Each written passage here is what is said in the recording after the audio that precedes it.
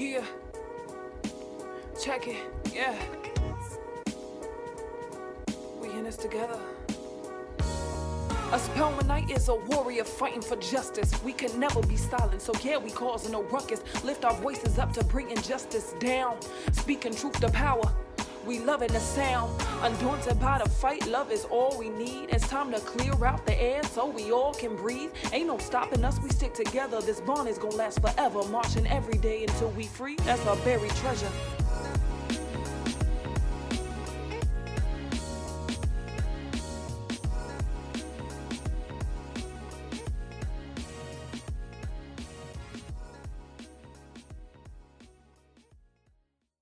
Well, welcome back to the Blue Record Podcast. My name is Kayla Smith. I am a junior international studies major from Stone Mountain, Georgia.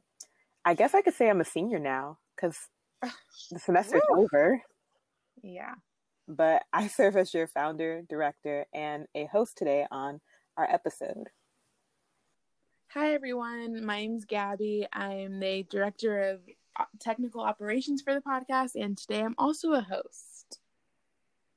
Hey everyone, my name is Hollis and I am a host. Yes. How are you guys doing? I know the semester just ended and, we're still reeling from the effects of this transition. Like, what's going on? Quick little mental health check-in. I'm doing great today because for a moment in archival history, yesterday the Savage remix was released. And Gabby, our co-host, is from Texas. I just think it's such an amazing day to be her. It is. Such a point of pride in culture at large. Yeah, I'm doing okay. It's the end of the semester now, but I'm still trying to get used to just being at my house, getting my sleep in order. I always know that it's a rough point for me because when I've been rewatching old television shows that I've already seen 100 times, and that's just like my quirk. Some people don't like to rewatch, but I will do it over and over again, especially when I'm feeling bad. Oh, on May 15th, let me tell you, Avatar: The Last Airbender drops on Netflix. I will not be, you can't reach me on May 15th. I will be gone for the next 5 days, rewatching every episode. So I'm excited. Absolutely. We might be struggling, but Netflix is doing well. Right. Speaking of which, now I guess we can transition into our brief news section.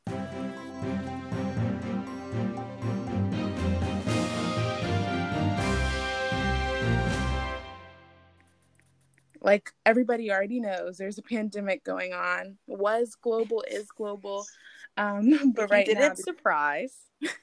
Right. So just a few things that have been going on or that are in the news right now. At least 31 states are going to begin reopening actually in the next few days. Most states have issued some variation of a lockdown. It's going back 6 weeks ago now. We've been since the middle of March. So I believe Georgia was actually one of the first states for their governor to say that they're going to start opening up like immediately. I believe Georgia had restaurants open like last Friday, but over the next couple weeks, more than half of the states are going to start to reopen. So we're moving into the first phase of, I guess, getting back to a new normal. A new normal is upon us. Also in the news, unemployment for the past 6 weeks has added up to almost 30 million total. It's the most people that's ever filed for unemployment in such a short period of time. Mm-hmm. Also of note, there's been a meat packing plant crisis, and a lot of these meat plants in America have had outbreaks with their workers, but Trump doesn't want to shut them down. But they also can't really be open. So if you're thinking about buying a bunch of meat, maybe don't, because a shortage is on the way. Be mindful of that. And then just in politics, the New York primary, presidential primary was canceled. And there's been a large discussion about whether or not vote by mail is going to happen and is viable with how the United States Postal Service is currently operating, which is not well. So there's that. Whew. That's the news with Gabby.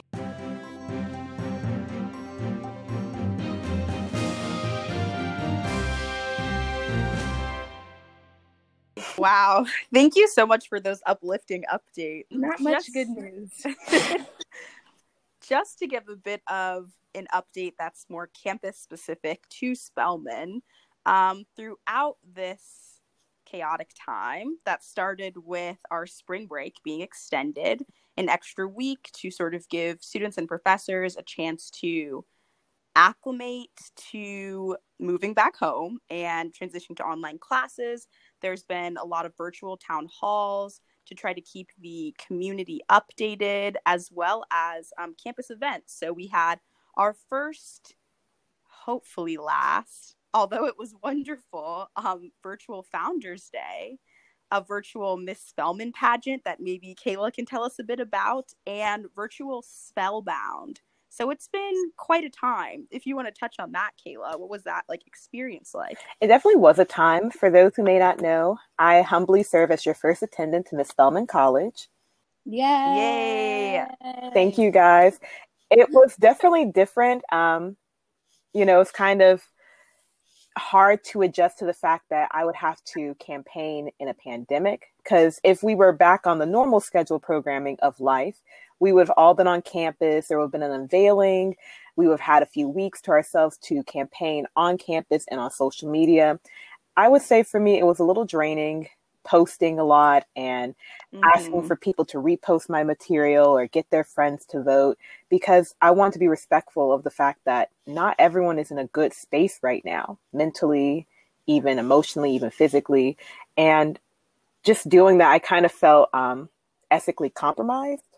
So I've been reflecting on that post the pageant, but I am honored that the campus and the judges saw that I am worthy to represent you guys. So that made me feel good, but ethically speaking, I kind of felt bad.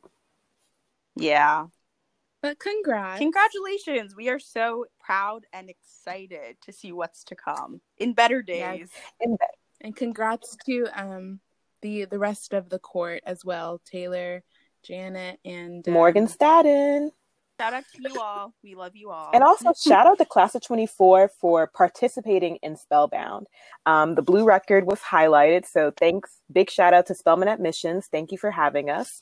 So yeah, but in addition to those events and those fun announcements, Dr. Campbell also released a letter in the New York Times just reflecting on the changing times that the Spelman community is in and what that's meant for our students, as well as college updates regarding our grading policy. So for this semester, the college and professors have elected to allow students to take on a pass-fail option as opposed to having a letter grade on their transcripts to accommodate for the myriad of struggles that a really fast-paced online learning environment has presented. There were also student efforts to work towards a universal pass option, meaning that all students would pass. But the college elected for the pass-fail option, meaning that if you have a C- or above, you pass, but it has no impact on your transcript like a letter grade would. But if you fail, which is below a C-, it would impact your GPA. So other events that were put on hold this semester, like we talked about before, we had the Spelman pageant, we had Spellbound, all of those things. Sadly, for our graduating class of 2020, senior week, commencement, all of those things have sort of halted, if not been canceled completely. Right now, the college is looking at pushing commencement back after students showed us very clearly that it would be unacceptable to not have a commencement in the history of Spelman traditions. And so we're seeing what dates for that might work out. But regardless, as classes have ended, like Kayla said earlier, congratulations to the class of 2020 for graduating, for becoming alumna. That's a really big accomplishment, even though everything in life seems really big right now. And hopefully we'll all be able to come together for some sort of celebration for them at some point in the future. Yes. Hopefully this year still, by the end of the year. Well, now the conversation can transition to our archival segment. Here on the Blue Record, we are intellectuals, creatives, and thinkers galore, and we love to be in conversation with the archives. So to have this conversation, we wanted to bring a very special guest to us, to the social justice program, our beloved graduating senior, Miss Autumn Simmons. Autumn, would you mind introducing yourself? Thank you, Kayla. Hi, y'all. My name is Autumn Simmons. As Kayla said, I'm a graduating senior. I am a social justice fellow, and I'll be graduating Spelman with a degree in sociology and anthropology. And I'm so honored, so flattered to be here in this amazing project. We're so excited to have you. Do you consider yourself an alum at this point, since classes are over? I have quite a ways, baby, but I will be sending that out the moment I submit my thesis. There you go. Got it. We wanted to use the archives this time around to reflect on how Spelman and Spelman students have handled past disruptions in daily life or past traumatic events, such as, the COVID-19 crisis that we're currently dealing with. So we can kind of share in a parallel moment and learn from the past and be able to look forward to the future. And shout out to our archives teams who did all the research for this. That would be Joe Osaragwe and Shaquavia. Shout out to y'all. They came up with all of these documents. We love you. And so the two major things that we're going to focus on were the 1968 assassination of Martin Luther King, and then the events of September 11th and what the campus was doing. So our archives team actually found a letter to Dr. King that was written in the Spelman Spotlight in 1968 from Spelman's sister Linda Hausch, I believe is how you pronounce it. And I won't read the whole letter. It's kind of long, but again, if you're interested in reading the letter for yourself, we urge you to go to the archives, the digital archives online, and do some digging for yourself, because this year in particular, 1968, has some amazing history and documentation of what student activists were doing at that time. So, but I will read a small excerpt from the very end that reads, "Using our minds and our talents, we will take command of our educational resources and learn as much as we can. If learning the mechanics of economic and political self-determination is what it takes for freedom, we shall learn those mechanics. If the new ideas of economic cooperatism and social communalism are what it takes, we shall choose those roads." Which, wow. Reading that in this time. Yeah. Very poignant, very relevant to our current situation. It's interesting to see how Spelmanites at that time were dealing with this kind of traumatic event in a way that focused on action and education. They really, her call was to take education even more seriously now that this event was going on. And then we also have a editorial write-up from Takara Brunson in the Spelman Spotlight about how Spelman was dealing with the events of September 11th, 2001, a year later. And the headline reads, "Part of grieving is moving on. Spelman students attend a prayer breakfast and go to classes as normal on September 11th. The piece goes on to describe how students are trying to balance paying respects and remembering the past while also moving on to a new normal and dealing with their current situation. There's also a picture of a banner that a student hung on Spelman's campus that says, "Our grief is still not a cry for war, 9/11, 2002. So that's kind of, Wow. We have a history of students with calls for activism and calls for peace in war times. And there's a third letter that we're going to discuss in a little bit with Autumn. But for now, we wanted to just open up discussion about these two major events and how our campus dealt with them in the past, it would seem that when our Spelman sisters were dealing with loss, they took to writing, and these kinds of personal letters express how students attempted to heal and process these different tragic events. So now that we face some unfamiliar circumstances of our own, how can we use our creative abilities in ways that propel us forward towards a sense of normalcy, whatever that is? Well, this is a very, very thoughtful question. And it takes me back to like a class that I had with Dr. Shania Cordes in the anthropology department. Shout out to her. And she invited a guest lecturer from UT Austin, Texas, Dr. Omi Onshun. And we had a similar question that was posed. You know, she's a scholar, but she's also an artist. And she's also an elder. So she's traveled through many, many traumatic events and, you know, still sustain a practice of scholar activism that's rooted in art and creative abilities. And so when one of my classmates asked, you know, obviously, you know, during Corona, how does she find joy and how is that connected to healing? I kind of reflect on her words for this question when she was talking about how you have to, you know, listen to this, like, you know, the messages that your body sends you and, you know, like, and write it down and create joy.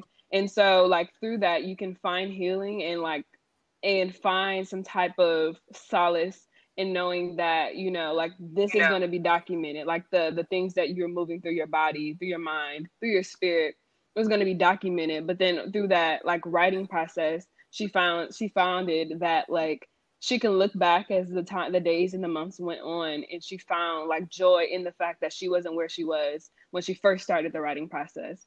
And so for her, journaling or documenting these things, and I know this is a very dramatic way to say journal, but I think in terms of like how she ascribed meaning to it, in the sense that like you are, you know, you're not like having a prompt to talk about these things, but you're just kind of like however your body sends a message to the pen, like that's what you're supposed to record. And so I think that is something that I took on with me and to create a new sense of normalcy. I really like that. Yeah, me too. That's beautiful. Mm-hmm. I definitely think that to your point, Autumn, it's really important to document how we're feeling in these times, not only because it's historically relevant and this will be something wild to look back on as something that we've experienced in our lives, but also to, like you said earlier, keep perspective about the fact that eventually things will change and things will continue to change and be different, and we won't always be in this situation. And I think that's what the archives allowed us to reflect on, and our archival team to reflect on during this research process. But that's also something that we can do in a more sort of personal, intimate way. So I really like that. Yeah, well said. Basically sums it up. Thank you. Lately, I've been seeing a lot of people posting about how they've like taken up new art forms to release their emotions during this period. The biggest one I've noticed is writing. Some are making music. I've seen some of my friends are doing kind of like fashion catalogs for my artsy people from Clark, who I know. So it's just it's refreshing. I think we're all tapping back into the arts, and I think that's providing some type of grounding in this period. Right. I agree. And I think that the section of the Dr. King letter that I read about kind of taking up an education as your cause might not be exactly what students are doing now, but we're taking up, comfort in other forms of betterment. And for them in 1968, it was education. And for us, maybe in this age, it's more creative pursuits, or for many, it is still education and learning new things and taking, a free online course about whatever it may be. So something else that our archival team found, which is really amazing, was a letter from the Spelman Spotlight, which was a campus publication that was written in 1968, which was a letter from seniors to the rest of the student body. And it was written by a student named Marilyn Hunt. And I just want to read it to you all and we can reflect. It's called Your Mind Runs On. Hopefully you all enjoy it. Transcripts late, wedding plans incomplete, job interview tomorrow, paper due today. Grad school record scores disappointing. Oh, library $5. Forget to make reservations at Pascal's. Need dress for Kappa Dawn dance. A senior's mind runs on as the confused bliss of college runs out. The 4 years pass quickly, and though they'll be your fondest memories, you're glad they're over. You probably haven't had time to evaluate your years at Spelman yet, but you will. For what you did here is now the mold with which you'll shape all else you do. You'll ask yourself soon, as Dr. Hardling says, where do we go from here? Perhaps then, you'll backtrack a moment and ask yourself, where have I been?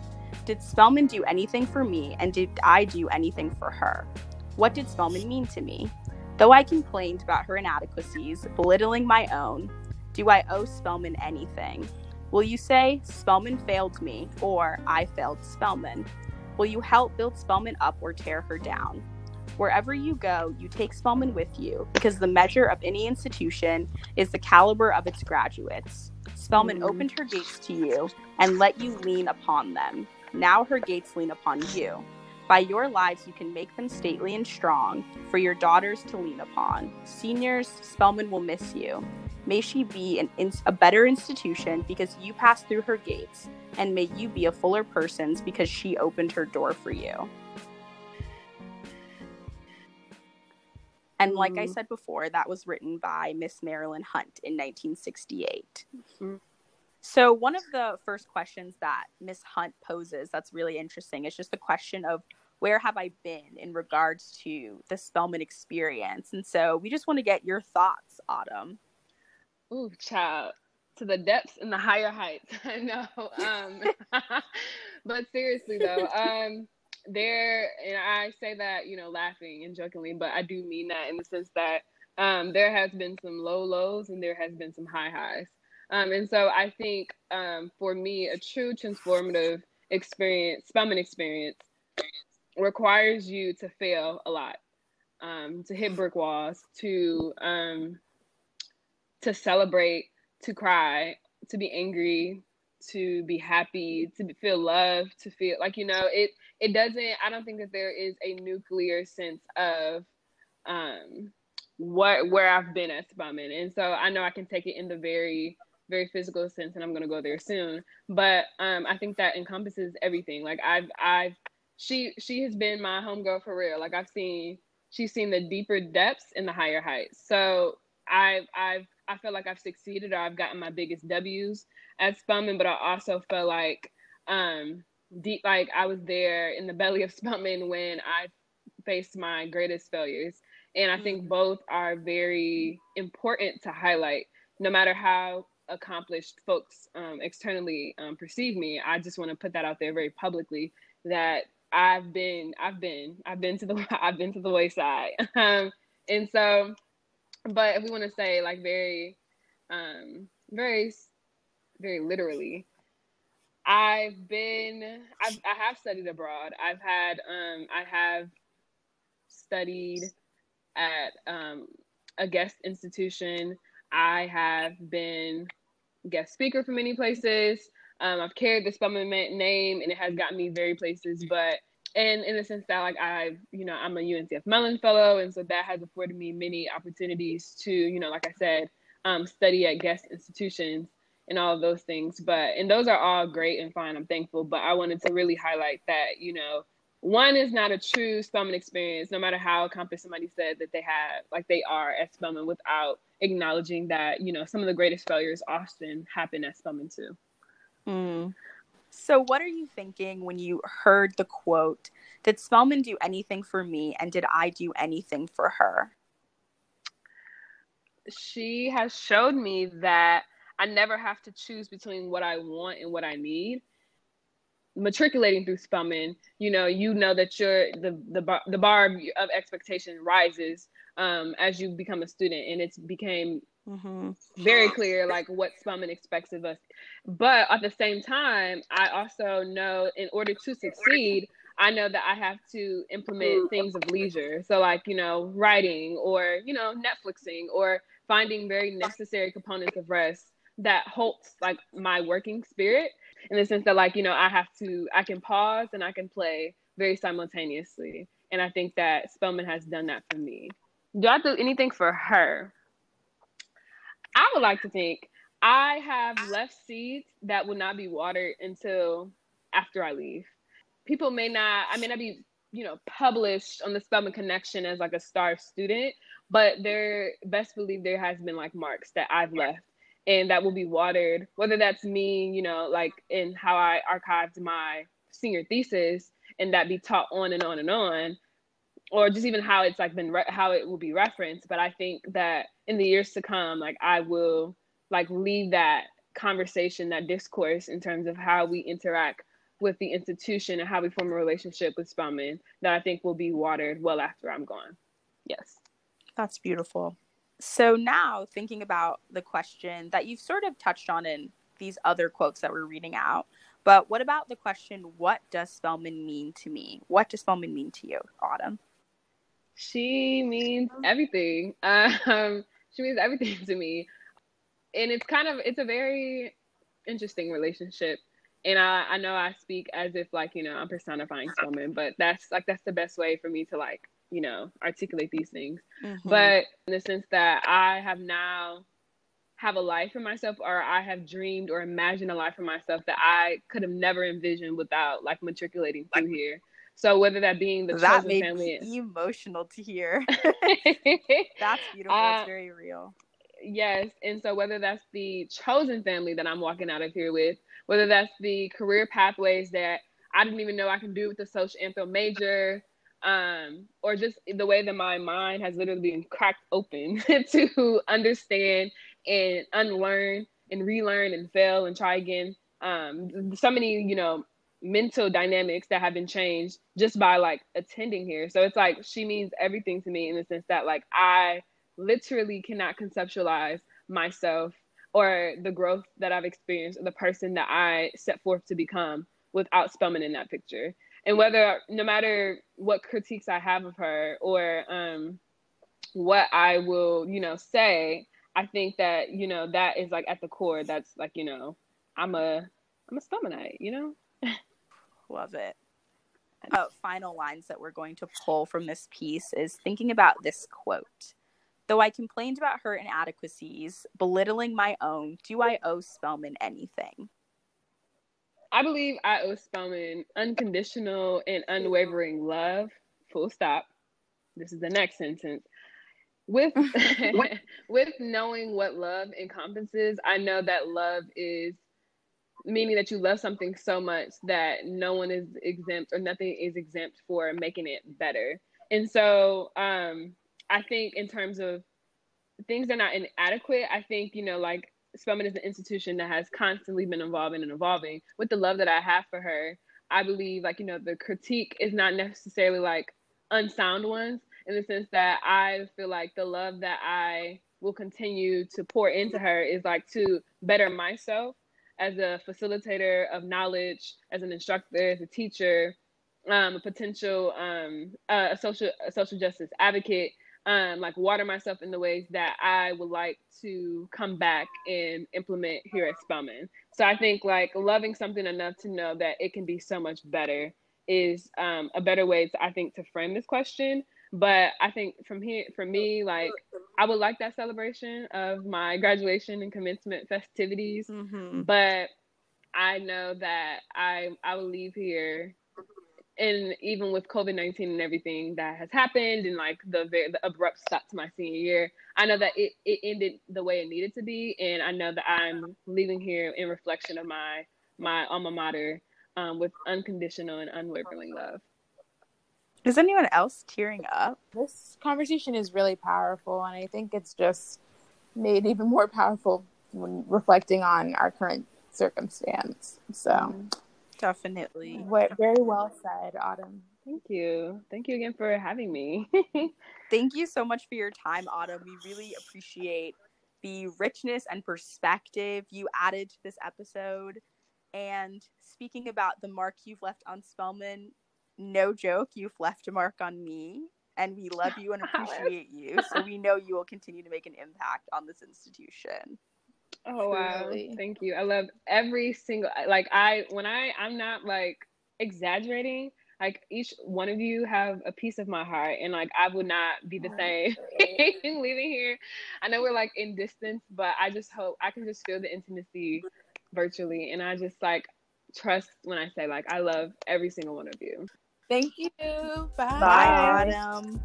All right, so now we're going to transition into our main discussion of how the COVID-19 crisis has impacted college students and their lives, and what's going on, and how we think about what's going on, etc. Our first response was from Miss Danielle King. She says the following. This semester, I was a part of a study abroad program, but of course had to come home after 5 weeks, and I've been in quarantine for 7 weeks now. My Monday to Friday are mostly the same. I wake up around 8 and work on my program paper for 4 hours and then go for a run. I started running because as I stay inside, I become more restless, and it helps with my anxiety sometimes. I also got Just Dance, the Xbox. Yeah. On Saturdays and Sundays, I mostly cook/bake and watch Girlfriends. I'm most definitely a mix of Joan and Lynn. That's funny. And she says that the best way I'm coping is having days where I call my friends. I do not have one day where I do not talk to at least one person or have movie nights via Zoom. I also started many projects to do, like knitting or planning trips for my family members. Yoga has also become a thing I love to do because with all the sitting I do, my body has become stiff. I relate, girl. I'm stiff. She says she's also been taking the time to understand herself better and to heal and forgive. Even though she's sad she's not abroad, she has never been happier with herself. Thanks, Danielle, for joining in our conversation and sending in your routine. That was so nice. Wow. So what have you guys been up to in quarantine? Do you have a daily routine or a weekly routine like Danielle? I think for me, I wouldn't say I have an official routine, but I do, like I mentioned earlier, I have been prioritizing just reading more, distancing from social media, because just reading all the reports about coronavirus or just seeing so many tweets that, make my heart ache and just make me reflect and kind of get sad. Just reading that every day wasn't healthy for me. And I recognized that I needed to take a break. So I've been limiting my social media interaction. So I try not to be on there more than at least 2 hours a day. No more than that. That is amazing. You are so powerful for that. Truly. And it's for the best because this stuff is draining. Like, the news is draining, and that's all that they talk about. So, and it's like important to be informed or whatever, but there's a difference between being informed and reading everybody's think piece and take on the situation, and right. We don't need all of that. I think I definitely would like to make the case for happily taking in mindless content because one thing that's crazy about living throughout this time is that it seems like everything deserves your immediate attention because suddenly there's this very clear burden that what you do impacts not only your life, but everyone's life around you. And so, listen, take that hour to watch TikTok, I say to myself 5 times a day. Take some time to just decompress. Whether that be running, whether that be knitting, whatever. Just relax. Well, it's funny you should bring this up, Hollis, because we actually have a voicemail. Hey, Blue Record team. I wanted to start a discussion around how people are choosing to spend their time in quarantine. Some people are learning a new skill, others are taking this as a relaxing period, and many others have to work. What are y'all's thoughts on the best uses of our time, especially as students? Thanks for that, Kevin. I think his point connects directly to what you were saying, Hollis, about kind of the importance of relaxing. And there's been a lot of, because people are bored, like I get that people are looking for things to do. So yeah, if you have the energy and you want to start a business, Please go right do. ahead. But you know, the productivity propaganda trying to get all of us to start businesses, it's just not something that I personally have the energy for. So I mean, what do you think, Kayla? What are the best uses of our time? I mean, it really just depends on you. But one thing I would encourage people to do is just take time to reflect. Some of the times when I would be on Twitter, I noticed that a lot of people were finally like posting things about what they've been reflecting on while in quarantine. And I know for some people, that's their feelings and emotions towards things that they've been dealing with for a while. And I know for me, I've been taking the time to reflect on how I feel about certain people, certain things, and just journaling it. When I was younger, my grandmother would always give me a journal every year. Every summer, I would go down. And I have a lot of journals that are blank, but I've been taking those journals and I've been writing in them now, just how I feel, what I'm thinking. And it's allowed me to really work through some internal, internal pain. I realized that this need to always be productive and this need to always show up that, we were all used to as a normal in our society, this quarantine has really given me the chance to reflect on. I've really let a lot of things just get to me and I've never made time to work them out. And I think to answer Kevin's question more directly, like you said, I think all of our best uses of our time is to better yourself, but bettering yourself can look very different to different people. So for you, it's reflecting. For Hollis, it's, being on TikTok for 2 hours. Thank you for being very conservative with that time estimate. Another thing I do suggest is sustaining our community ties. Please check on your friends. As the strong friend in my group, I'm glad my friends check on me because it's kind of hard. There's some days where you're questioning what's next.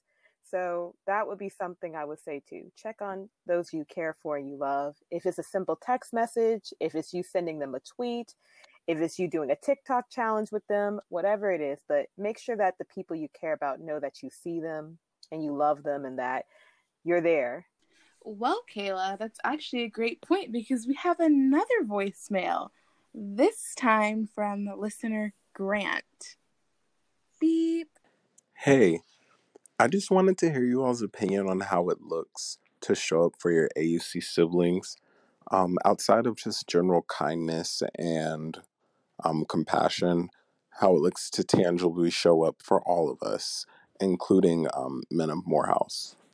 Thanks for that question, Grant. I think that's something really important to bring up in this time because there's so much loss happening. And on the surface, it's just like loss of social time, loss of, physical, I guess, connections to our community. But people are also losing in a lot of other ways. Like people are losing their jobs, like Gabby was talking about earlier. People are losing their college hubs is like a sense of safety and like a safe place to be. And I've really been reflecting on what it looks like to show up for people when that degree of loss is happening. And all I have come to so far, which I would love to explore more with you all, is reaching out. I've actually talked to some of my old friends or some of my like extended family members more in this quarantine period than I have in literal years, which in some ways feels sad, but I also feel grateful in other ways that at this point we have time for one another. And so I think that's something that's really important to do. Like Kayla was saying earlier, is just reaching out and checking up on everyone, because at this point in time, I truly have no excuse and great incentive. And so I'm wondering if that's something that you all have also been experiencing, like talking to people that maybe you haven't connected with in a while, or like what does that look like for you? Well, it's interesting that you said that, because I actually think that I kind of operate in an opposite way, where I've always really liked being by myself, and which this might sound confusing for people because I'm on a podcast, but I don't really like talking on the phone all that much. I've always had a lot of phone anxiety. So now the fact that everything's like Zoom calls and FaceTime, and it's kind of exhausting to me, as a person who's very introverted naturally, and enjoys being alone in solitude. I've had quite a bit of that in quarantine, and I can't say that I haven't enjoyed it. I really like being by myself. So after the pageant, that's when I started to hear from people, and most of my friends' reasoning for not reaching out sooner was because they were kind of like, I'm sure campaigning in a pandemic was stressful. I'm sure, still doing schoolwork when you're not really motivated to do it was tiresome. So one thing I would say is a big thank you to my friends, to my family, just for working with me, loving me, and just, giving me time. I think that's the main thing I've noticed in all of our conversations. We've been giving our friends time, that time and the space to just work it out. And we've been going off social cues to know when to check in. So that's powerful and that's real. Yeah, that's good. And I think that's all we can do to answer you, Grant. I think we gave two different perspectives, and, that's all we can do. Just try and be there for each other in the way that we think our friends need, which is super vague. Again, Grant, and to all of our letter listeners or listener letters, thank you guys for participating. And I hope people continue to send voicemails and email us during this transition. And this allows me to transition to thinking about the macro impacts of COVID. So, Gabby, Hollis, I just wanted to get your take. What do you guys think needs to happen in this pandemic for us to ensure that people's human rights and needs are being met? How do we as a nation, or whose job is it? Like, what organizations, what local, regional, national responsibilities need to be taken accountable for ensuring the needs of everyone during this time? Whew. Well, Kayla, the answer, I think, is just that it's so complicated. And I think the complications of our system have never been more evident than they are right now, because the major cities are dealing with it in a completely different way almost than a lot of the more rural areas, because it's a danger zone. It's a hot zone, especially if you're living like in apartment buildings in downtown city limits. Your whole way of life is being changed, etc. And all the mayor can really do is say, set a curfew. Like, what did Keisha Lance Bottoms do? She said curfew. But then the governor was like, actually, nobody can do, you can't, this on the city level can't go against what I'm saying on the state level. So even though she's tried to be like, well, we're not reopening, he was like, yeah, they can. Mr. Kemp. These structures don't really have human rights on their mind. Everything, the discussion is really framed about, the big thing on everyone's mind is work. When are we getting back to work? And that's because of money, which is capital, capitalism, boom, connect. Okay. But what I'm trying to say is that the complexities are basically revealing the fact that not only do we have like a bad communication between what the people want and what the governments are doing for us, our motives aren't important to them at all. What the people want is not what motivates these entities, because if that were true, then we probably wouldn't be opening up in 10 days or whatever. I think that for me, something that has become really apparent is how much culture impacts the legal decisions like made in a country. So when we think about America, we have the highest rate of infection and death in the entire world, and the virus didn't even originate here, which is really telling. And something that I'm seeing with the protesters, to elaborate on that, the people protesting in states that have heavy lockdown restrictions on the lockdowns themselves. A lot of the rhetoric behind that is, the disease isn't that bad. A lot of people survive. It's going to be fine. We just want to go back to work. To me, something that's really revealing is how detrimental our individualistic mindset is in this country, because some of the reasons that it's been so hard to get people to really take lockdown and social distancing, from local everyday people to major leaders in our communities taking it seriously, is because we're very much in the mindset of my life is my life. I'm going to do whatever I want. Hopefully it works out for you all, but you all should just try harder if it's not working out. And, how do you say that to people that are unemployed? How do you say that to people that are homeless, that have no food, that have these, unstable living conditions? It's just the fundamental mindset that we have as an American people is problematic. Yeah, I think you perfectly put it. Couldn't have said it better For myself. sure. Literally, if I tried my hardest. Kind of related to that, though, we had a tweet from @FemNoir on Twitter asking us if we can talk about the overrepresentation of Black folks not following social distancing and the lack of nuanced investigation of why these Black folks are not. So kind of what you were saying, Hollis, about how, there are these protesters and there's people who, and we talk about this individualistic mindset in America.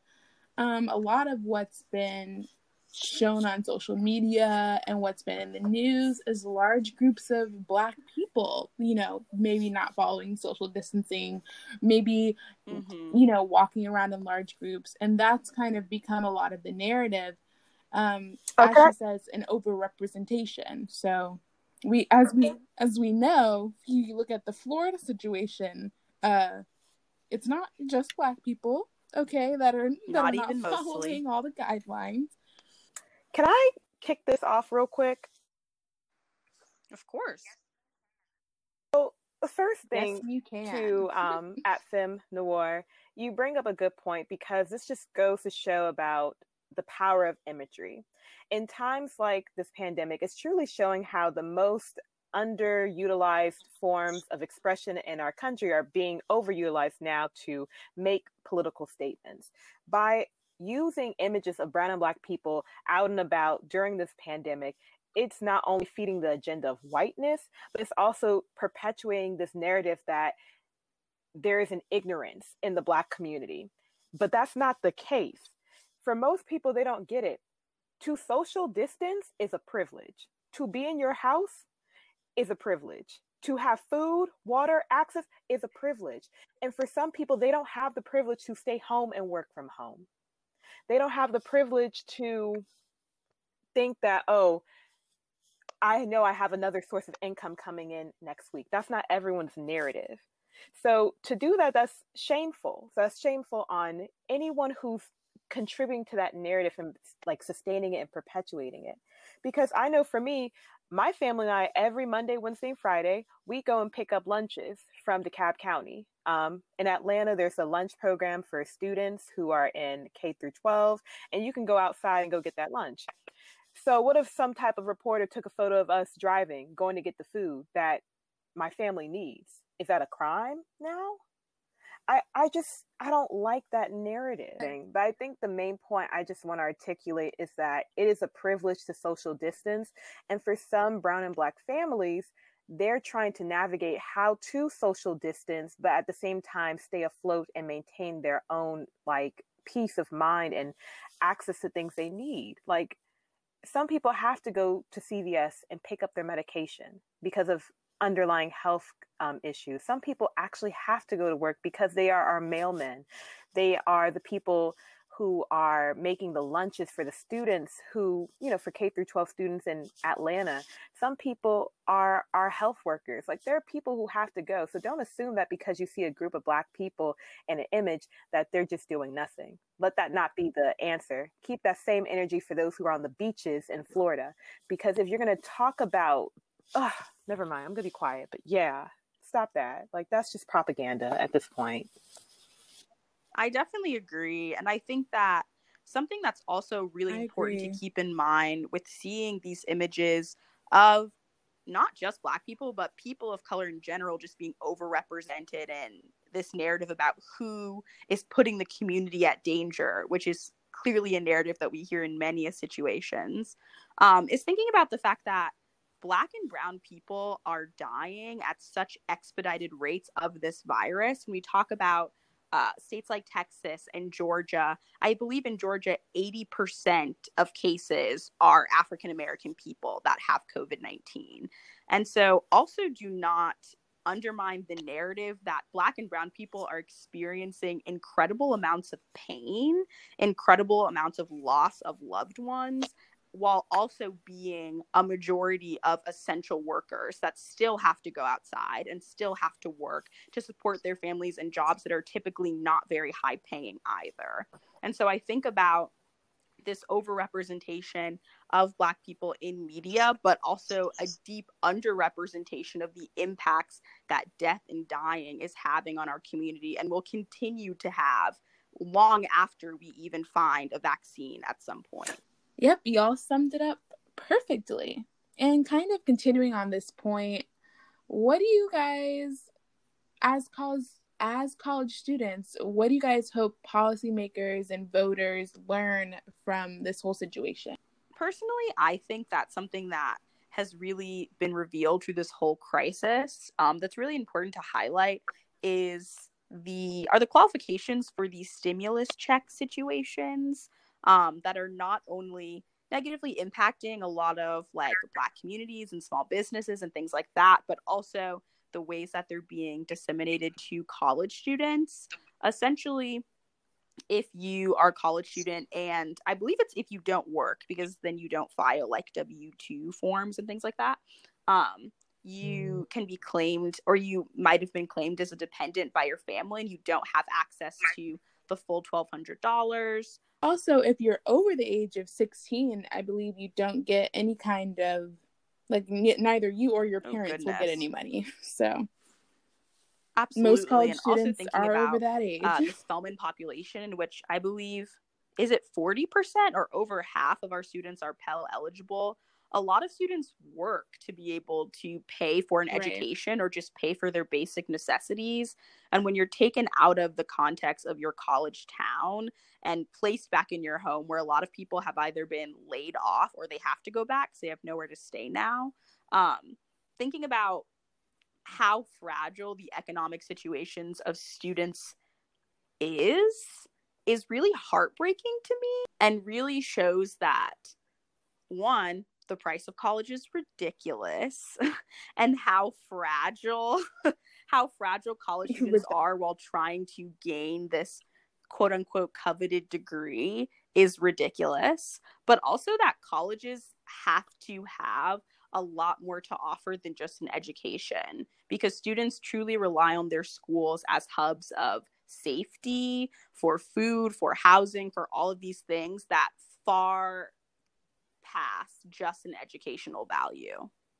I think this, like, the discussion we're having now is very important and can serve as a good model for how, like, the being a college student is just one kind of precarious way to view the situation. Obviously, there's lots of other different groups of people that are being heavily impacted, but, you know, we can only speak from where we are, and where we are as young Black students in college who come from varying different amounts of, varying financial backgrounds.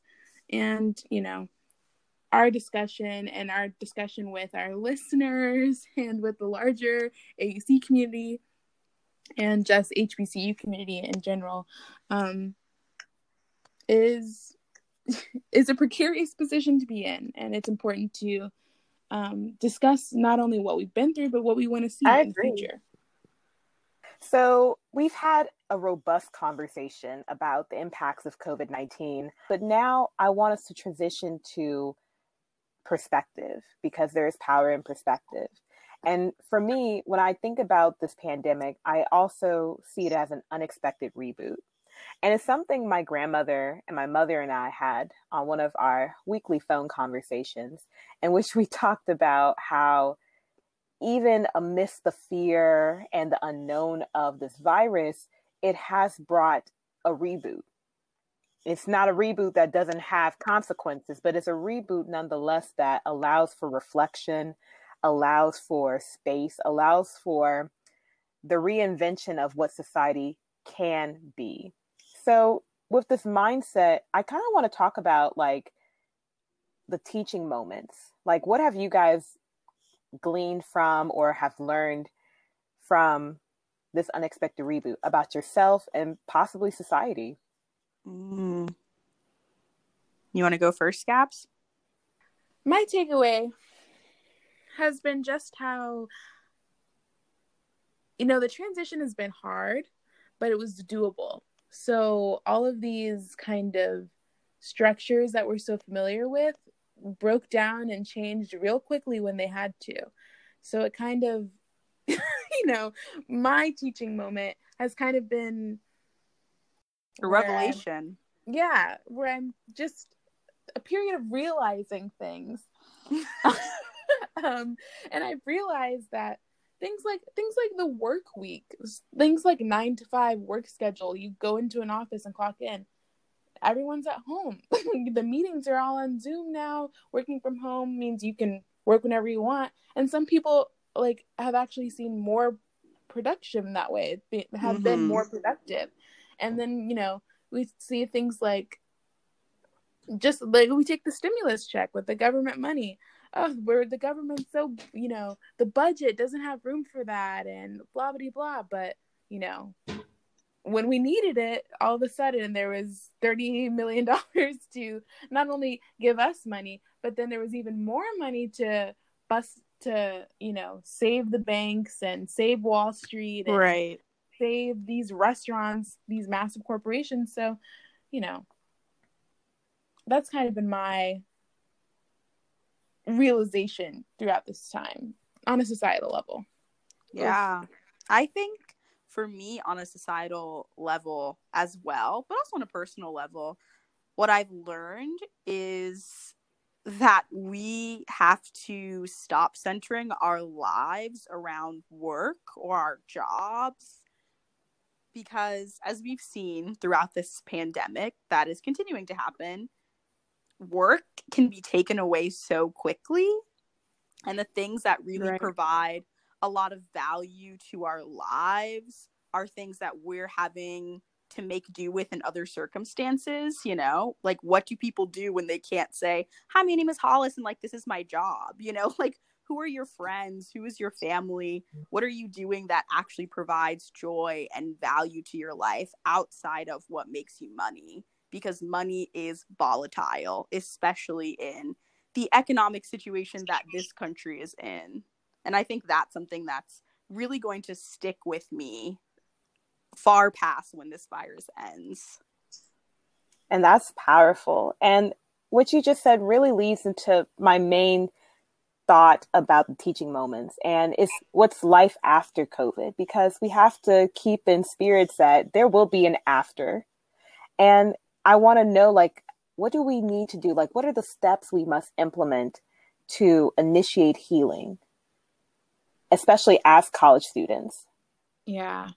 Well, I think a lot of the new popular sentiment going around is that going back to normal is kind of a dead concept. There is no normal now. So we're going to be living in a post-COVID world for quite some time, if not forever. So we're seeing a fundamental shakeup of how things operate. And, going through that and talking about what's next for us as students, us as people, us as a society is honestly something I can't really comprehend right now. It's a lot. It is so up in the air. We're still at a point right now where this is being recorded where we don't know what the long-term impact is really going to be. We don't know if, how we're returning to campus in the fall, if or when. So I don't know. And so, for me, what I've been trying to remind myself to do is to try and get comfortable with the unknown aspects. Because as someone who deals with anxiety, that's oftentimes like the largest, anxious trigger is like, I don't know what's going on, or I can't be in control. So for myself, another teachable moment, I guess, would be learning to accept when things are out of my hands, accept that I can't control everything. And we're living right now in a perpetual uncontrollable situation. So all we can really do is learn to be okay with that until we get some more information. I think for me, the path towards healing starts with inner healing. And I don't know where everyone is right now. I don't know where all my friends are. Because, people will only tell you what they are comfortable telling you. And I want to be respectful of that. I don't know where everyone is. I don't know where everyone's head and heart is at. But I think for me, the only thing I can encourage is that the path towards healing starts with reflection. And I'm happy to say that I am seeing a shift in thinking, a shift in being in some of the people in my life. And I'm hoping that's happening on a global scale. And I think where healing begins is when we begin to put humanity at the forefront at the reconstruction of what society will look like after COVID. And what that means is having conversations about accessibility, our healthcare systems, our education systems, these systematic oppressions that have for so long gone unchecked or silenced. Having those conversations. Who's going to be responsible for having them? All of us. Accountability is something our society lacks.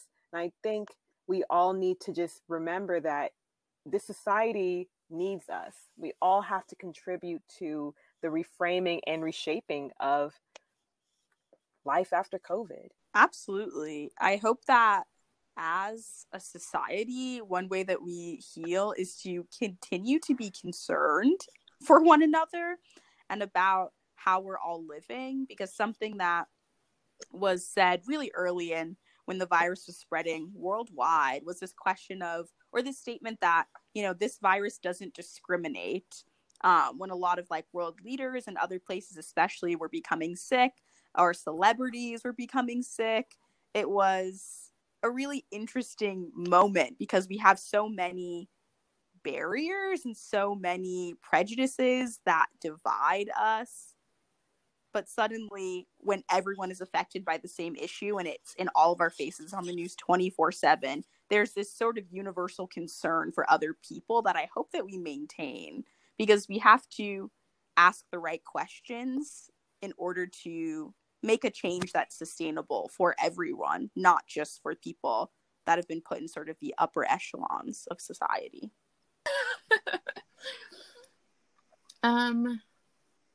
We actually have one last voicemail that's, dealing with transitions, but how Spellman is going to transition. So this is from Maya. Beep. Hey guys, my name is Maya. I'm a rising senior, and my question for y'all is, what do you guys think about the possibility of going back to campus in the fall? I know it's been on my mind lately, and I just want to know what you guys think. Will we be online? That's something that's been weighing on the minds of everyone that'll be returning to some sort of undergraduate program in the fall, whatever that may be. And thankfully, at this point in time, Spellman actually has outlined some options during the virtual town halls that have been going on. And we're going to read them to you right now, just to let you all know what's going on if you haven't tuned into those so far. So there are 5-ish options right now, and I'm going to start reading them now. The first option is that we return to campus at a normal time, so some point in August, and we have to wear masks, there's hand sanitizers everywhere, and in some way we attempt to practice social distancing. What that may look like, to be determined. The second option is sort of a hybrid of different options. So students who wish to return to campus can, while others can remain at home for virtual online instruction. So with better interfaces and platforms to adapt to this new virtual learning, students will have the option to be able to go online to get their classes if they don't feel safe on campus. The third option is that the school itself opens later in the semester. So as opposed to starting in August, we start October, November. That's to be determined. However, one of the concerns with that is that flu season begins in mid to late October. So the schools, not just Spelman, but other universities across the United States aren't really sure what's the safest option, considering that students will be getting sick, as we all do during that time. And the fourth option is that we continue to have a complete virtual learning experience. Spelman's definitely outlined, like I said earlier, that there are different changes and interface changes that'll be happening, so that process can be smoother than it was this spring. But definitely going completely virtual is an option. So none of these options take priority over one another. Spelman, like other universities, is looking at scientific data as well as what other universities around the country are considering, just like was the case when we were seeing extensions of spring breaks and cancelings of the semester. So those are about 4 options that were outlined in the virtual town hall. What do you all think about what Spelman's outlined so far? I mean, it's just obviously everybody wants to just go back to campus. Mm-hmm. So anything that's not that is going to be disappointing. And this is really all that they can do. So, at this point, it's really a waiting game. And I hope that we do not have another virtual semester. And if we do, can't say that I'll be enrolled. Truly. So, I mean, yeah. That's honest. Yeah. No, I agree. I was agreeing with you because I know some of my friends have told me they're considering not returning or enrolling again if the semester is virtual. So I think that is something our universities are going to have to take into account when going about drafting up plans for the fall. But I know for me, I don't know what's going to happen, but I am hoping that if we all continue to social distance and really take the advice of medical experts and health professionals right now and really implement it, even if our states are reopening, you have a choice to be an advocate for other people's health and your own health. And this is the time to shine. College students, please, if we want to have a in-person fall semester with possible modifications to our social life, it starts now with how we social distance, because if we don't curb the virus, it's gonna be virtual. Like, that's just the reality of it, because no one wants to take those risks. So we all have to play our part, and it starts now. Social distance, y'all. Obviously, we can't predict the future, but I'm curious if we were to be allowed back on campus, especially thinking about this sort of hybrid option, would you all feel safe or feel comfortable coming onto campus or potentially living on campus? I think the most concerning part of that would be dorm living. Like, that would be the most concerning part. Like, when they talk about having classes online but still being on campus, I don't feel like class is as dangerous as me sharing a bathroom with another person. Right. Or eating in the cab. If not 20 other people. So I think as Spelman currently operates, no, I wouldn't feel too safe. But if they were to really step up kind of, the cleanliness like guidelines, or have different like, you know, standards for how to serve food or whatever, like, you know, implementing these different things that other businesses are trying to do, then, you know, who knows, we'll see, because it might have to be like, this could be our reality for some years, so we can't, you know, be on lockdown forever. We have to come out at some point. So it might just be that there is some new disinfectant or something, or some new policy on how to clean tables or whatever it is. I don't know. Clean surfaces. I share your sentiments, Gabby. I think for me, my concern would be the living aspect and the dining services. I'm going to leave it at that. Yeah, I'm probably going to. I also think that something that's relevant to the conversation is thinking about the fact that as Spelman as an institution currently stands, I don't know how controversial this is, but we already have a housing shortage. I believe in the last lottery for housing in the fall, or this coming fall, about 200 students at least did not get housing that wanted it. And so I'm thinking about, if we were to have to find a way to live but also socially distance, would it even be possible for like the roommate situation to be an option? Would it have to be one person to a dorm? Would it have to be, you know, more students are looking for apartments off campus, or students are in some priority ranking, like forced to stay home or allowed to come onto campus? It'll be an interesting time, to say the least. Thanks, you guys, for another great conversation. And thanks to everyone who sent in emails and listener voicemails. If you want to send us a voicemail of your own, head over to our Instagram and check out the instructions for how to do that. And the links and everything are all there. You can also send us an email at bluerecord@scmail.spelman.edu. You can also visit our website for more information, and that is thebluerecordpodcast.com. Reach out to us in any of those three ways. Also, follow us on Twitter @TheBlueRecord, on Instagram @TheBlueRecord, and check out our Facebook page, which will continue to be updated throughout, you know, our time here throughout the year. And that's the Blue Record Podcast on Facebook. Kayla, Hollis, thanks for another good chat. We will make it. Until next time. Thanks, everybody. Yes. Continue to be safe, stay healthy, and with much love, we are your Blue Record.